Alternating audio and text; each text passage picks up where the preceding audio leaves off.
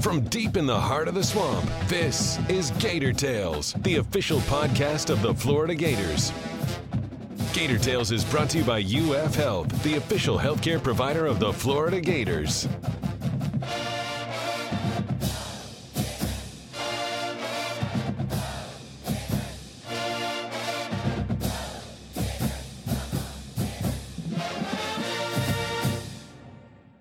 Welcome to Gator Tales. I'm your host, Adam Schick. If the basketball season is a roller coaster, the Gators crested to the top of a big hill in the last week with two critical wins.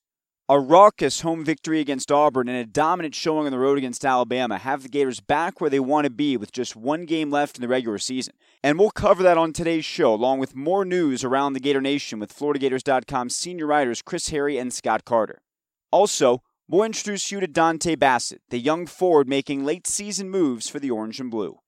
But first, after losing 6 of 8 games in the SEC and struggling mightily against some of the league's bottom feeders, many were concerned that the Gators might miss out on the NCAA tournament entirely. But with their backs against the wall, they responded with a pair of resounding wins that have seemingly cemented their ticket to the dance. To open this week's roundtable, we asked Chris what changed against the two squads from the Yellowhammer State.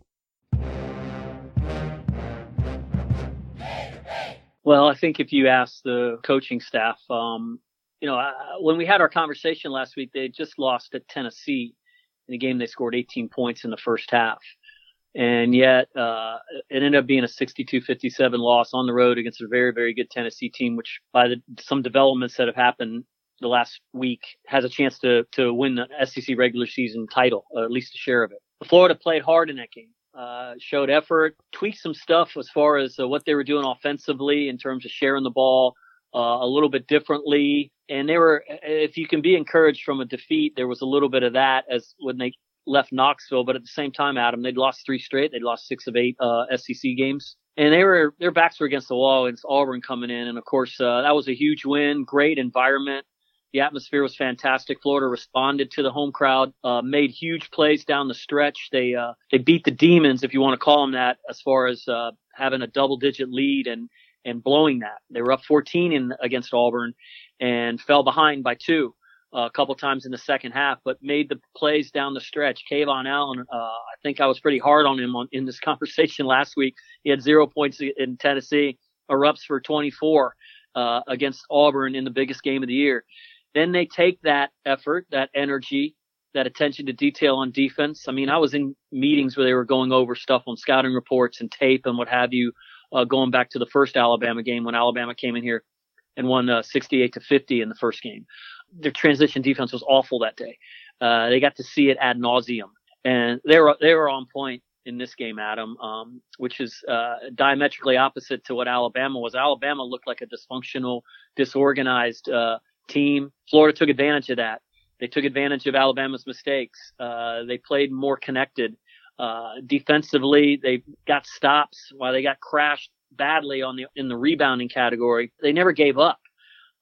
Florida's bigs were almost non-existent if you look at offensive production, with the exception of Keystone, and yet they fought. Dante Hall was 7 for 7, 14 points, 11 rebounds in the game at Alabama. He leads the SEC in field goal percentage, 76%. He never misses. He had his first game this year without a field goal. He was over 2 from the floor. It was just a really, really good game on the road. I don't want to say it was a hostile environment because Florida took the crowd out of the game fairly quickly.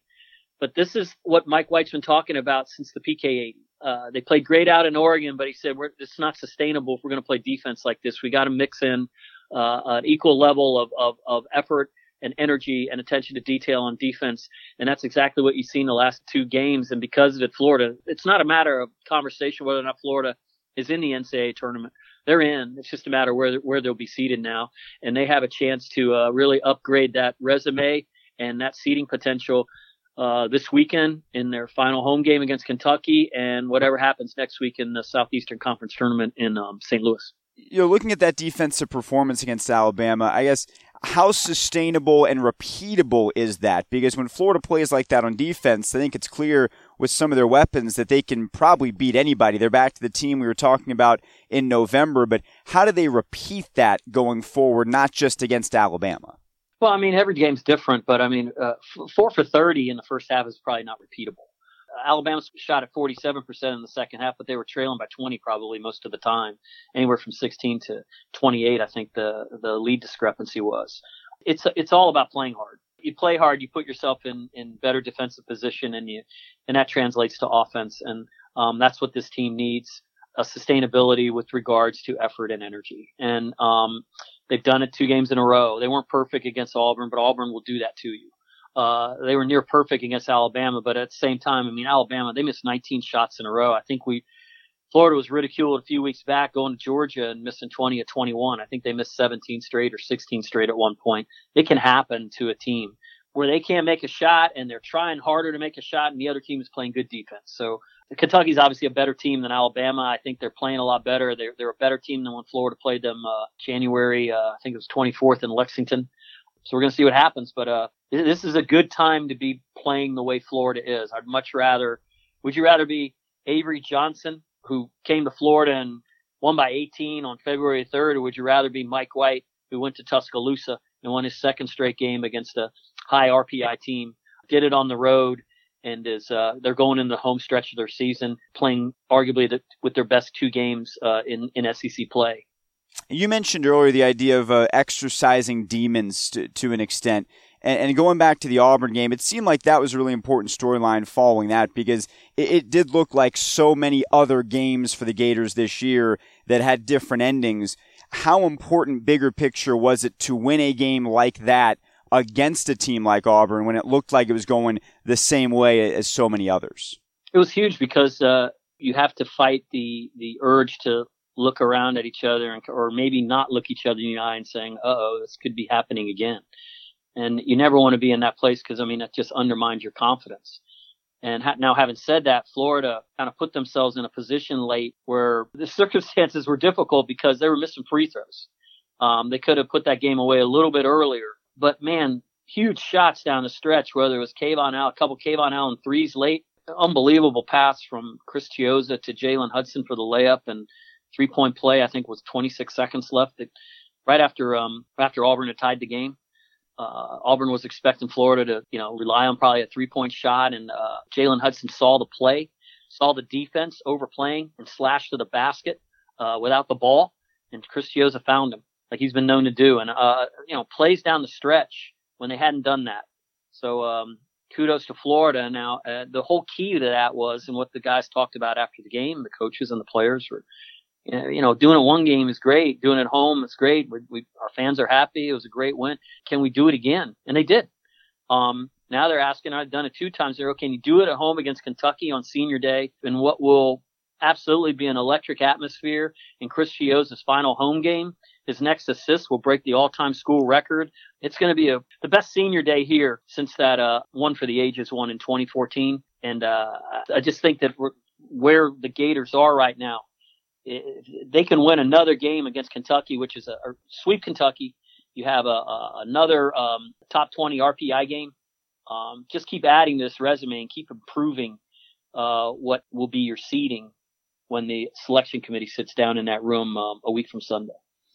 I think that there's such a whack-a-mole nature to following a team. When you have one thing that's going the wrong way, then it turns around, but then something else maybe falls off. I think the biggest thing right now for the Gators in that sense is Kayvon Allen is now shooting the basketball and he's scoring, so that's the thing that pops up. But on the flip side, you mentioned a moment ago, Chris Chiozza has really struggled shooting the basketball lately. Other things, he's rebounding the ball and obviously dishing out the assists, but you talked about the free throws and his overall numbers as well, shooting the basketball have been problematic. So what's the concern level for Chiozza shooting the ball? And on the flip side, how encouraging is it to see where Kayvon Allen is at this moment? Let's go to Kayvon first.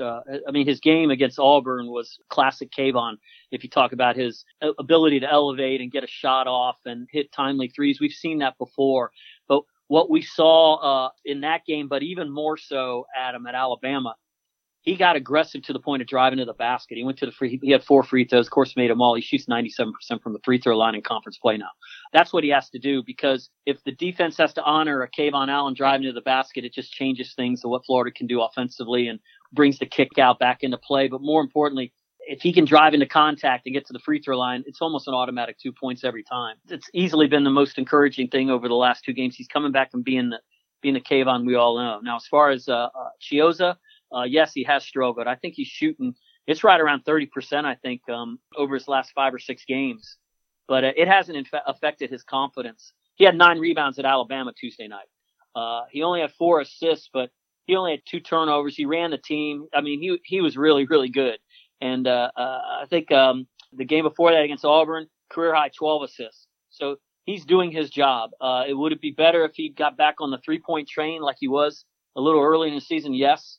Would it be better if he didn't shoot any free throws at Alabama? So we don't know if he's off that 8 of the last 9 miss free throw train that he was on at the end of the Auburn game. So that remains to be seen. But it's hard to nitpick at what Chris Chiozza has done for this team this year. I think he's put himself back in the conversation for first team All SEC.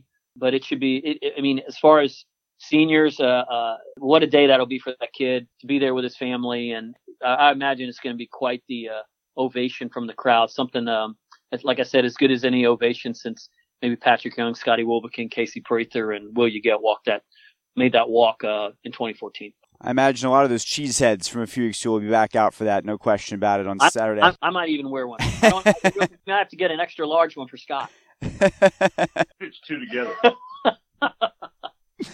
So that's happening on Saturday at noon. Meanwhile, something that's been going on this week is Dan Mullen's speaking tour, the first part of that speaking tour. And Scott, I know you were with him in Jacksonville. What were some of the highlights and takeaways from that evening? Well, Mullen's out taking a pre-spring game tour, really a little bit unusual. Most of the time in the past, these kind of events have all come after the spring game. But there's a few of them before the spring game this year. And part of that, Adam, obviously it's a new coach, a new energy, new excitement around the program. He's trying to take advantage of some of that buzz. And he wants this spring game. He's trying to get as many people to the spring game as possible. And, in Jacksonville, at the event over there at Everbank Field, he talked a lot about just being back at Florida, obviously, about what they did while he was here, what he learned, but most importantly, just being back here, how excited he is at the opportunity and how really he's trying to stress to the folks. I mean, he's trying to re-energize a fan base that, as we know, I mean, it's taken its lumps in recent years. I mean, Florida's coming off a 4-7 season. The Gators have had 2 losing seasons in 5 years. And when you look at the historical context of this program, these have been some unusual times. 3 coaching changes in the last decade. So now here he is, trying to revitalize the program. And the big takeaway I had, Adam, was, he's getting a lot of questions from fans, obviously, about the team. And at this point, he has yet to hold his first practice. So that's not going to happen until next month. He's watched a lot of film, talked to the players, met them individually. But until he gets out there and starts evaluating them on the field, there's a lot of questions that he can't answer in that regard. But he is answering what his vision is. And, that it's a multi-faceted vision, obviously. But at the center of it all, and I said this earlier, it's about recreating excitement around the program that he experienced when he was here as offensive coordinator, that he thinks Florida fans are accustomed to. And he's trying to do that, and this tour before the spring game is a way he's trying to do that, and just get more people thinking about Florida football at a time of year, especially after a season like they had last year, when a lot of people maybe have tuned it out until the fall. Well, also he and some of his assistant coaches seem to be a lot higher on Felipe Franks than maybe some fans are. I think there was a thought after signing day that this was just going to be Emory Jones to the future, but maybe we're pulling back on that just a little bit. Well, I mean, they're still very high on Emory Jones, and obviously, as you know, the most popular guy in college football every year is the new quarterback. Emory Jones certainly fits that and has a lot of potential, but I think after getting here and really studying film of Felipe Franks and looking at what he did in his first season as a starter. There's a lot to like about Felipe Franks. It's a cliche, but you can't coach 6'6", and an athletic guy. Those are all natural gifts that he was born with. What they're trying to do in this spring, I'm sure, is trying to see how he adjusts to their offense and see where he is mentally in the game and see if they can utilize that. Obviously, you may have seen something from the Jacksonville event. A fan got up there and basically went pretty hard at the quarterback play last year and asking Mullen the question. And I don't remember his exact words, but he was not too kind to the quarterback play. And he basically said, "Is that going to change with you?" And Mullen said, "Look, that's something we're going to work on. That's obviously you got to have a good quarterback to have a good team. That's part of what he's done over his years as a head coach." But he also said, Felipe Franks, his words were, he's got the most arm talent, quote unquote, of any quarterback he's coached since Cam Newton. And he included Dak Prescott in that. And what that means, that just means Felipe Franks has a very strong arm, which I don't think any of us have watched him play. I mean, if you know football, you know quarterbacks. I think we know that. It's just a matter of how can he develop a better grasp of the game and the offense to utilize those physical gifts. So certainly the quarterback battle is going to be something that's watched very closely throughout the spring, as has been the case at Florida really all decade. Brian Johnson, the new quarterbacks coach, he was asked the same last week, is it possible Emory Jones could be the starter in year one? And he says, well, it's certainly possible. But at the same time, we're going into camp with a total open quarterback competition. And all these guys have a little different skill set. The one advantage that Felipe Franks has over anyone else, besides maybe just pure arm strength, is experience. We'll certainly talk more about this going forward, but let's turn our attention to baseball for the moment.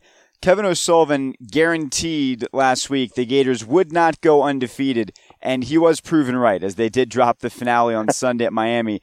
But they did win the series, and they continued their domination over the Hurricanes in recent years. So what were the overall takeaways from the weekend down in Coral Gables? The series in Miami, it's an early season series every year. It's always an important gauge for the program going into a season. And Florida did. They went down there and took the first two games, took the series. They lost on Sunday in a pitcher's duel that was their first loss of the season. And they won again this week at North Florida. So early season indications, this team's a good team, as expected. I mean, the thing that really stands out about, to me so far, Adam, is the hitting is maybe above expectations, but boy, they've got some really nice freshman pitchers, starting with Jack Leftwich, Tommy Mace. These guys have really done a good job. And O'Sullivan, one of his primary questions going into the season was bridging those innings between your starters and your closer, Michael Byrne. And the first week and a half, I think a lot of those guys are emerging to fill those roles, especially Leftwich in a midweek start against Florida Atlantic was really nice. Jordan Butler is a guy that has pitched really well. He pitched 6 shutout innings against North Florida Tuesday night. And then, of course, Tommy Mace, the right-hander who I mentioned earlier. You throw those 3 freshman pitchers into the mix right away and test them out. I mean, Mace and Leftwich threw 7 scoreless innings in relief down in Miami.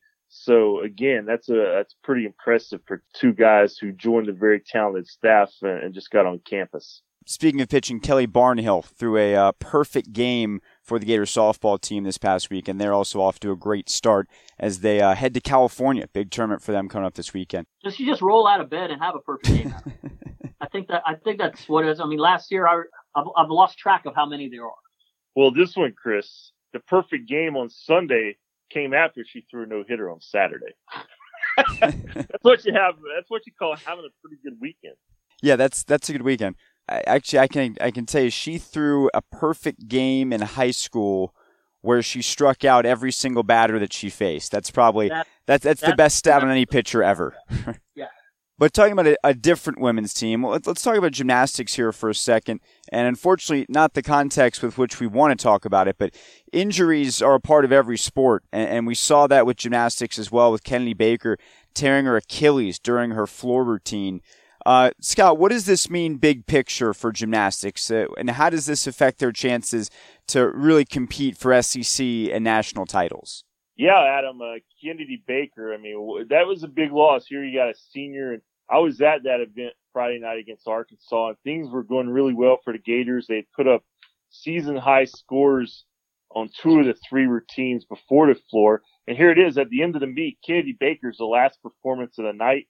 The place is hopping. There's more than 8,000 people there. And on her second tumbling pass, she does a big flip and lands, and immediately she falls to the ground, clutching her foot. And I've been around sports enough to know it didn't look like she broke an ankle or fractured an ankle or anything, but she grabbed the back of it. You thought about the Achilles tendon, and sure enough, she ruptured the Achilles tendon, had surgery already on Monday, and she's lost for the season.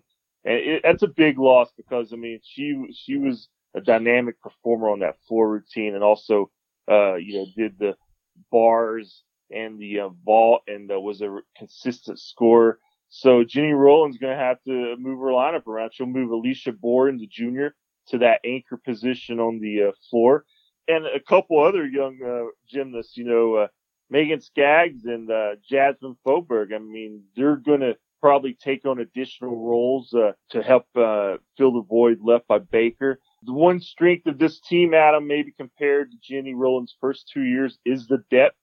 You still have Alex McMurtry, Alicia Bourne, Rachel Slocum. You still have dynamic scorers on a lot of events. So if they can pick up those points that Kennedy Baker provided with the different athletes, this was a Florida team, I think, that realistically can still contend for a national title. But, definitely when you lose someone of Kennedy Baker's value, it hurts.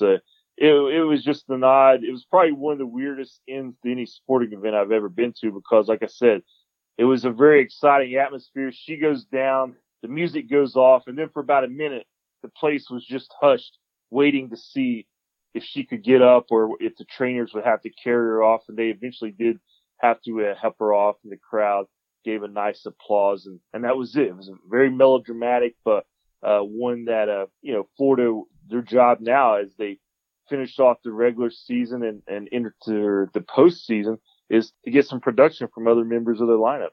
As we wrap up with our PAT this week, it is a very, very important week for me because I love the Oscars. You guys know this. And the Oscars are this weekend on Sunday night. I don't know how many of the actual nominees that you guys have seen. I've seen all of them, but who's keeping track? Right. So my question for you is, what is your favorite movie of last year, Oscar nominated or not? Oh, Adam, you probably don't know this, but I used to be quite the Oscar connoisseur and like kind of trivia guy. My brother won an Academy Award in 1978 as a student at the University of Bridgeport in Connecticut for the best dramatic film for a collegiate student. And I kind of grew up with him. He used to make these Super 8 movies, and he would use me as the flunky in it and what have you. And we always kind of really enjoyed it. I used to be heavy into like watching these Oscars, and now that there's 10 instead of 5, it's kind of hard to see them all. I have a little bit of a life, unlike you, so I probably I can't go to every one of them. But as far as being a connoisseur of movies, I'm not that anymore. But I do love journalism, and I love the Post, and I thought they did just a spectacular job with that movie. It was the best movie I think I saw last year. I mean, Dunkirk was visually a pretty movie. I just thought the story was kind of lacking. I still haven't seen the Winston Churchill movie. I really want to see that. Mm-hmm. I saw the 3 Billboards movie. I thought Frances McDormand was fantastic. I think she probably walks away with that Oscar. But if going back a couple years ago, I thought Spotlight was one of the best journalism movies I've ever seen. Post goes right up next to it. That and All the President's Men. There were scenes in it where they actually show them putting together a newspaper like they used to do it with the metal letters, and they show the press running and the importance and the stress on deadline and what have you. And obviously that was a huge moment in our country's history. And I just thought that Steven Spielberg and Tom Hanks and Meryl Streep did a fantastic job laying that out for everybody. Well, Adam, I'm going to confess here that you and Chris are much more, I guess, up to date on the movie world than I am. And I have not, my brother has not won an Academy Award, but he did stay at a Holiday Inn recently. So, but But I can tell you this. I saw the movie Get Out. I thought it was entertaining. I was a little surprised to see it as an Academy Award nominee. But again, to go to Chris's point, there are 10 now. I kind of remember when there was only 5 and you could see them now. I usually do get to the movies eventually on Redbox or HBO or something, because I've always been interested in movies and the ones that people consider worthy of an Oscar and performances.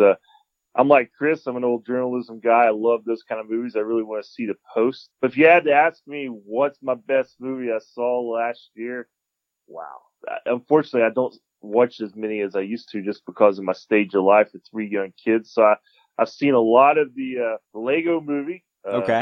Seen a lot of that, which is pretty good. I know that's not going to interest you any, Adam. And then, of course, the what's the Emoji Movie? I'm pretty up to date on that one. That's gonna now the Emoji Movie is going to probably win the Razzie, which is the award for the worst movie of the year. That's the night before the Oscars. When you have kids and Netflix, you tend to watch a lot of bad movies. But I did see I will be serious here for a second. I did see an interesting movie, and it's probably our audience who probably is on this podcast are like, man, what's this guy's got? His tastes are just bad. But there's this great, I thought it was it's slow. It's a British movie. It's called 45 Years. It's about this couple getting ready to celebrate their 45-year anniversary. The husband gets a letter from notifying him of this incident 50 years ago. It changes everything. And it features, Chris will know this person, Charlotte Rampling. Yeah, I remember Charlotte Rampling from the Verdict. Yeah. Anyway, she's in the movie. She has a great performance.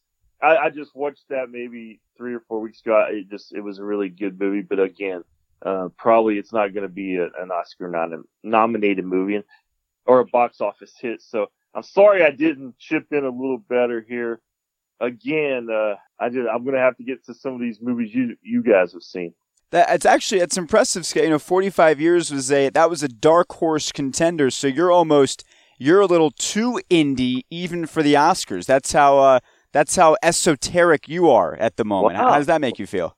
That's what's esoteric mean? I'll take it, Adam. I mean. Well, in any case, the Oscars are Sunday night, but more importantly, Florida-Kentucky basketball, that is Saturday at noon, and these guys will be writing all about that. You can count on that. Check out FloridaGators.com and also at Gators Scott, at Gators Chris for everything Florida Gators this weekend. Guys, thank you very much. We'll talk to you next week. All right, thanks, Adam. Thank you, Adam. Things don't always click for athletes when they step up to the next level, but seeing them grow is one of the joys of following sports. Dante Bassett missed his entire freshman year due to injury and was slow to make an impact this season, but his physical presence has proven critical late in the year, and he moved into the starting lineup in Florida's marquee win against Auburn. We caught up with the Oakland native to find out more about him and his late season surge, beginning with that career best showing against the Tigers.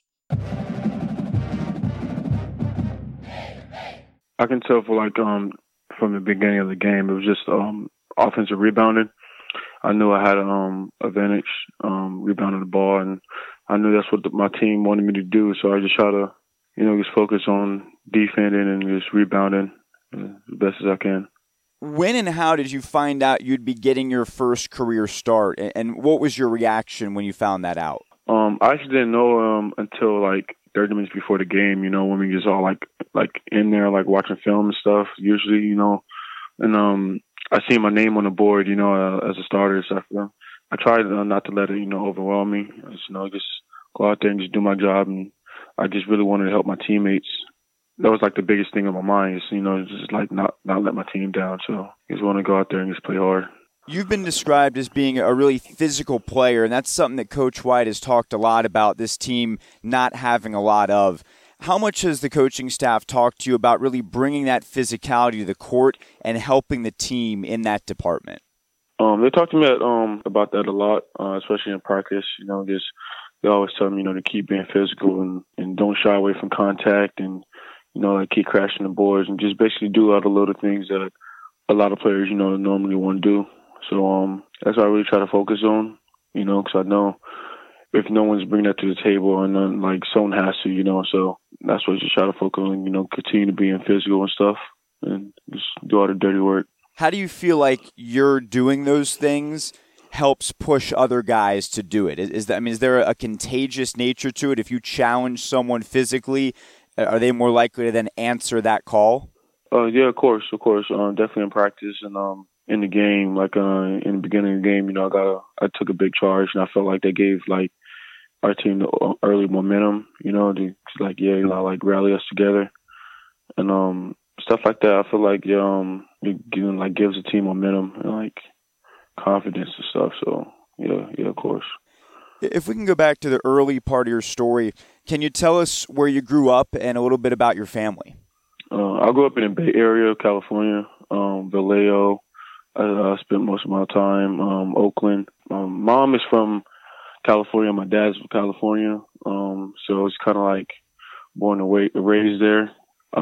Spent a couple years in Mississippi as a teenager. Moved back to California.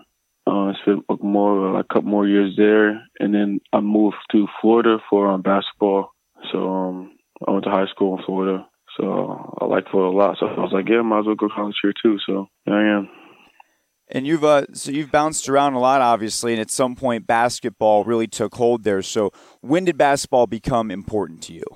Actually, I first started playing basketball my ninth grade year. That's pretty late. Before that, before that I really didn't.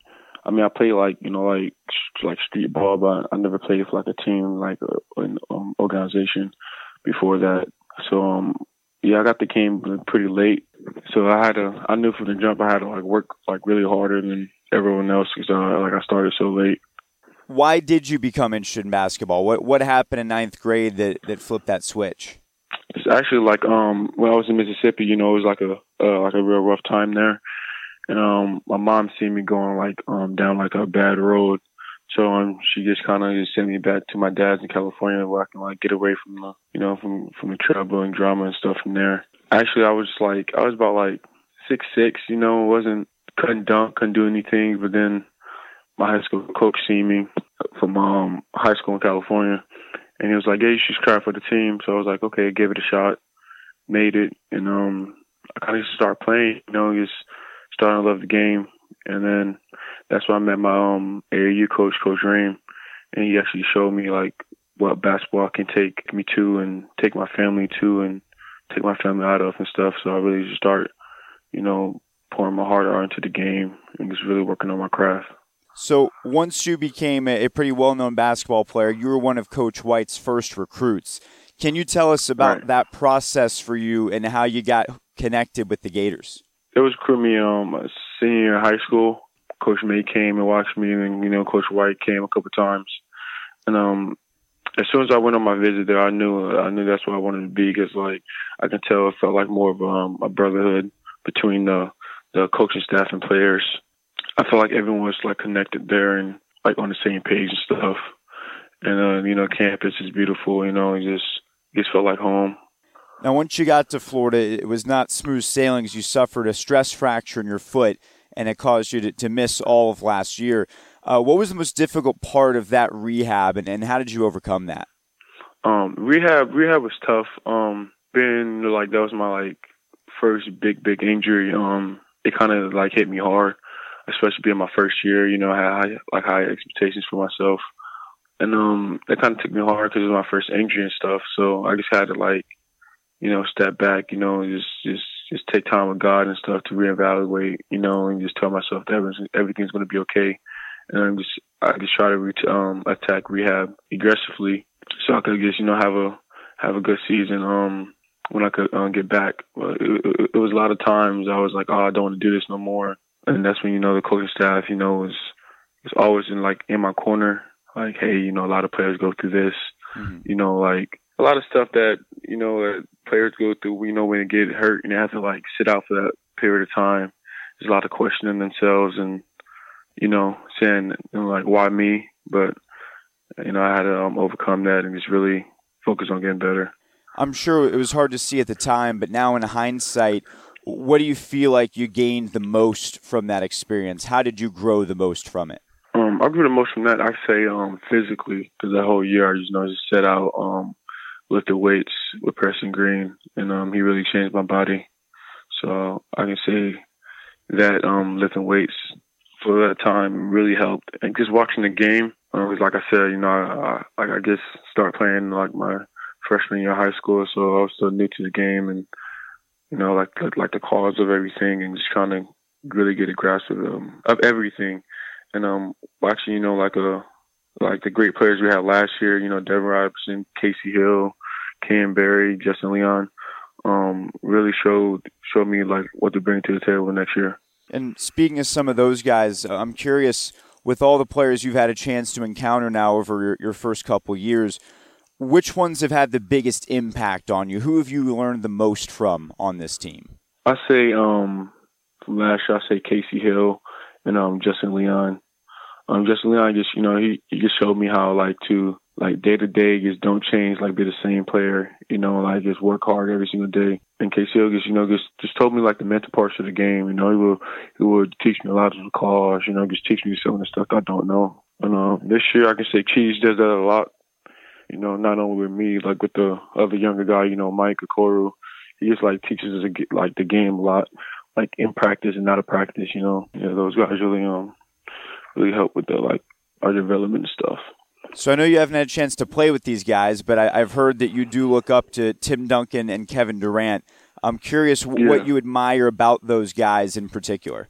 I just like Tim Duncan game. His game is so it's old school, but it works. The face-up game. The post game, and really his longevity playing the game. He played the game for a lot of time, which a lot of players these days can do. And, he set a lot of records and stuff, and it's kind of reason why I picked 21. He's a good model to look afterwards, and in order to just get better. And Kevin Durant is an all around player. I just love watching him play. It's a major player. There are a lot of nicknames on this team, and most guys seem to have multiple nicknames. You are one of those individuals. So can you tell us about all of your nicknames and where they came from? I can't even tell you all of them. It's a lot. What are the main ones? I know there's a few main ones. Usually my nickname is Teasy, and I know Coach May called me Teasy Novert. That's little Teasy Novert. It's I can't really think right now, but it's just a lot of nicknames. The coaches, giving me, the players gave me last year. Little funny names and stuff like that. Fans have taken notice of that one braid that you have in the front that's got the bead on it. I'm curious, is there a story behind that? Is that a lucky braid, or when did you start rocking that? Actually, it was just something I just started twisting my hair a minute ago, and it was a little twist, and I just kept twisting, and it just locked up. So it's a little dread. I don't know. I just like it. Something different, I don't see a lot of people with it, so I always try to step outside the box and do something different. Is it a good luck charm of some? Are people touching it for good luck before games yet, or not quite? Not quite. No. Okay. I heard you were in a video production club in high school. Can you tell us a little bit more about that, and if that's still an interest that you have? Yeah, it was in California. It was Bay Area Digital Arts. It was this kind of thing we did with our high school. We had to pick 3 things to join when we first got there, and I just joined that. And I joined it because I just like movies. I always loved movies and watching movies. So yeah, we just break down movies and stuff, and we kind of shot a couple movies ourselves. Yeah, it was something fun, something fun as like a second thing to do, besides basketball. So it's a fun hobby. What are some of your favorite movies if you're a movie guy? I love the Godfather series. Godfather 1, Godfather 2. I really love old gangster mob movies, Goodfellas. I love Paid in Full, Get Rich or Die Trying. Yeah, those are probably my favorite. I've also read that you enjoy cooking in your spare time. When did you discover that you had a talent in the kitchen? Just growing up as the second to the youngest, I was with my mom and my sister a lot, and just seeing them cook in the kitchen and stuff, and being the sous chef right there next to them, chopping up onions and stuff with them. I just kind of just got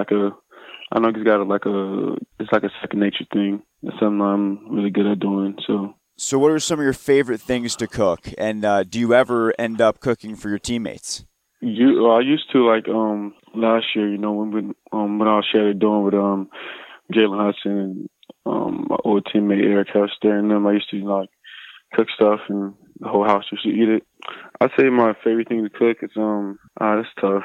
I'd say for something quick and, like, easy, I just make, like, shrimp pasta with, like, garlic bread or something. Or I usually just make, like, spaghetti with meatballs or, like, rotel dip. It's just pretty good to have that knowledge to cook, especially being in college and stuff, so it comes in handy and save me a lot of money, to be honest. Yeah. That's a good skill to have. A couple more things for you. You obviously started your life on the West Coast, then you kind of came over to the East Coast. So having been on both sides of the country, I'm curious if you can give us some pros and cons of East Coast versus West Coast. West Coast, it has like the weather of the like Florida, you know, it's minus humidity, so it has that, you know, that 80-degree weather, but it still has that breeze you get, you know, from the bay. So that's positive. Can't really find a negative about West Coast, you know, a little bias there. East Coast, I say the beaches, you know, like they have really good beaches over here, Clearwater Beach and stuff. That's, you know, me being from NorCal, you know, you don't really see that many beaches as you do here in Florida. Mm-hmm. So that's a positive. You're getting things back to basketball. Fans talk so much about the tournament this time of year. Are you in? Are you out? Those kind of questions. How much does that get discussed in the locker room, and how much is that on the players' radar? That really get discussion in the locker room that much. We just try to, we know we just have to take it one game at a time. You know, we can't look forward. You know, pay attention to the scouting report and pay attention to the game plan. We just try to close out the season good. Final thing for you, as you continue to grow and develop and get more playing time, what parts of your game are you most focused on improving? I'd say my endurance, first and foremost. I say my post offensive defense and my ball handling, pretty much all around. I'm gonna try to be an all-around player. So pretty much everything.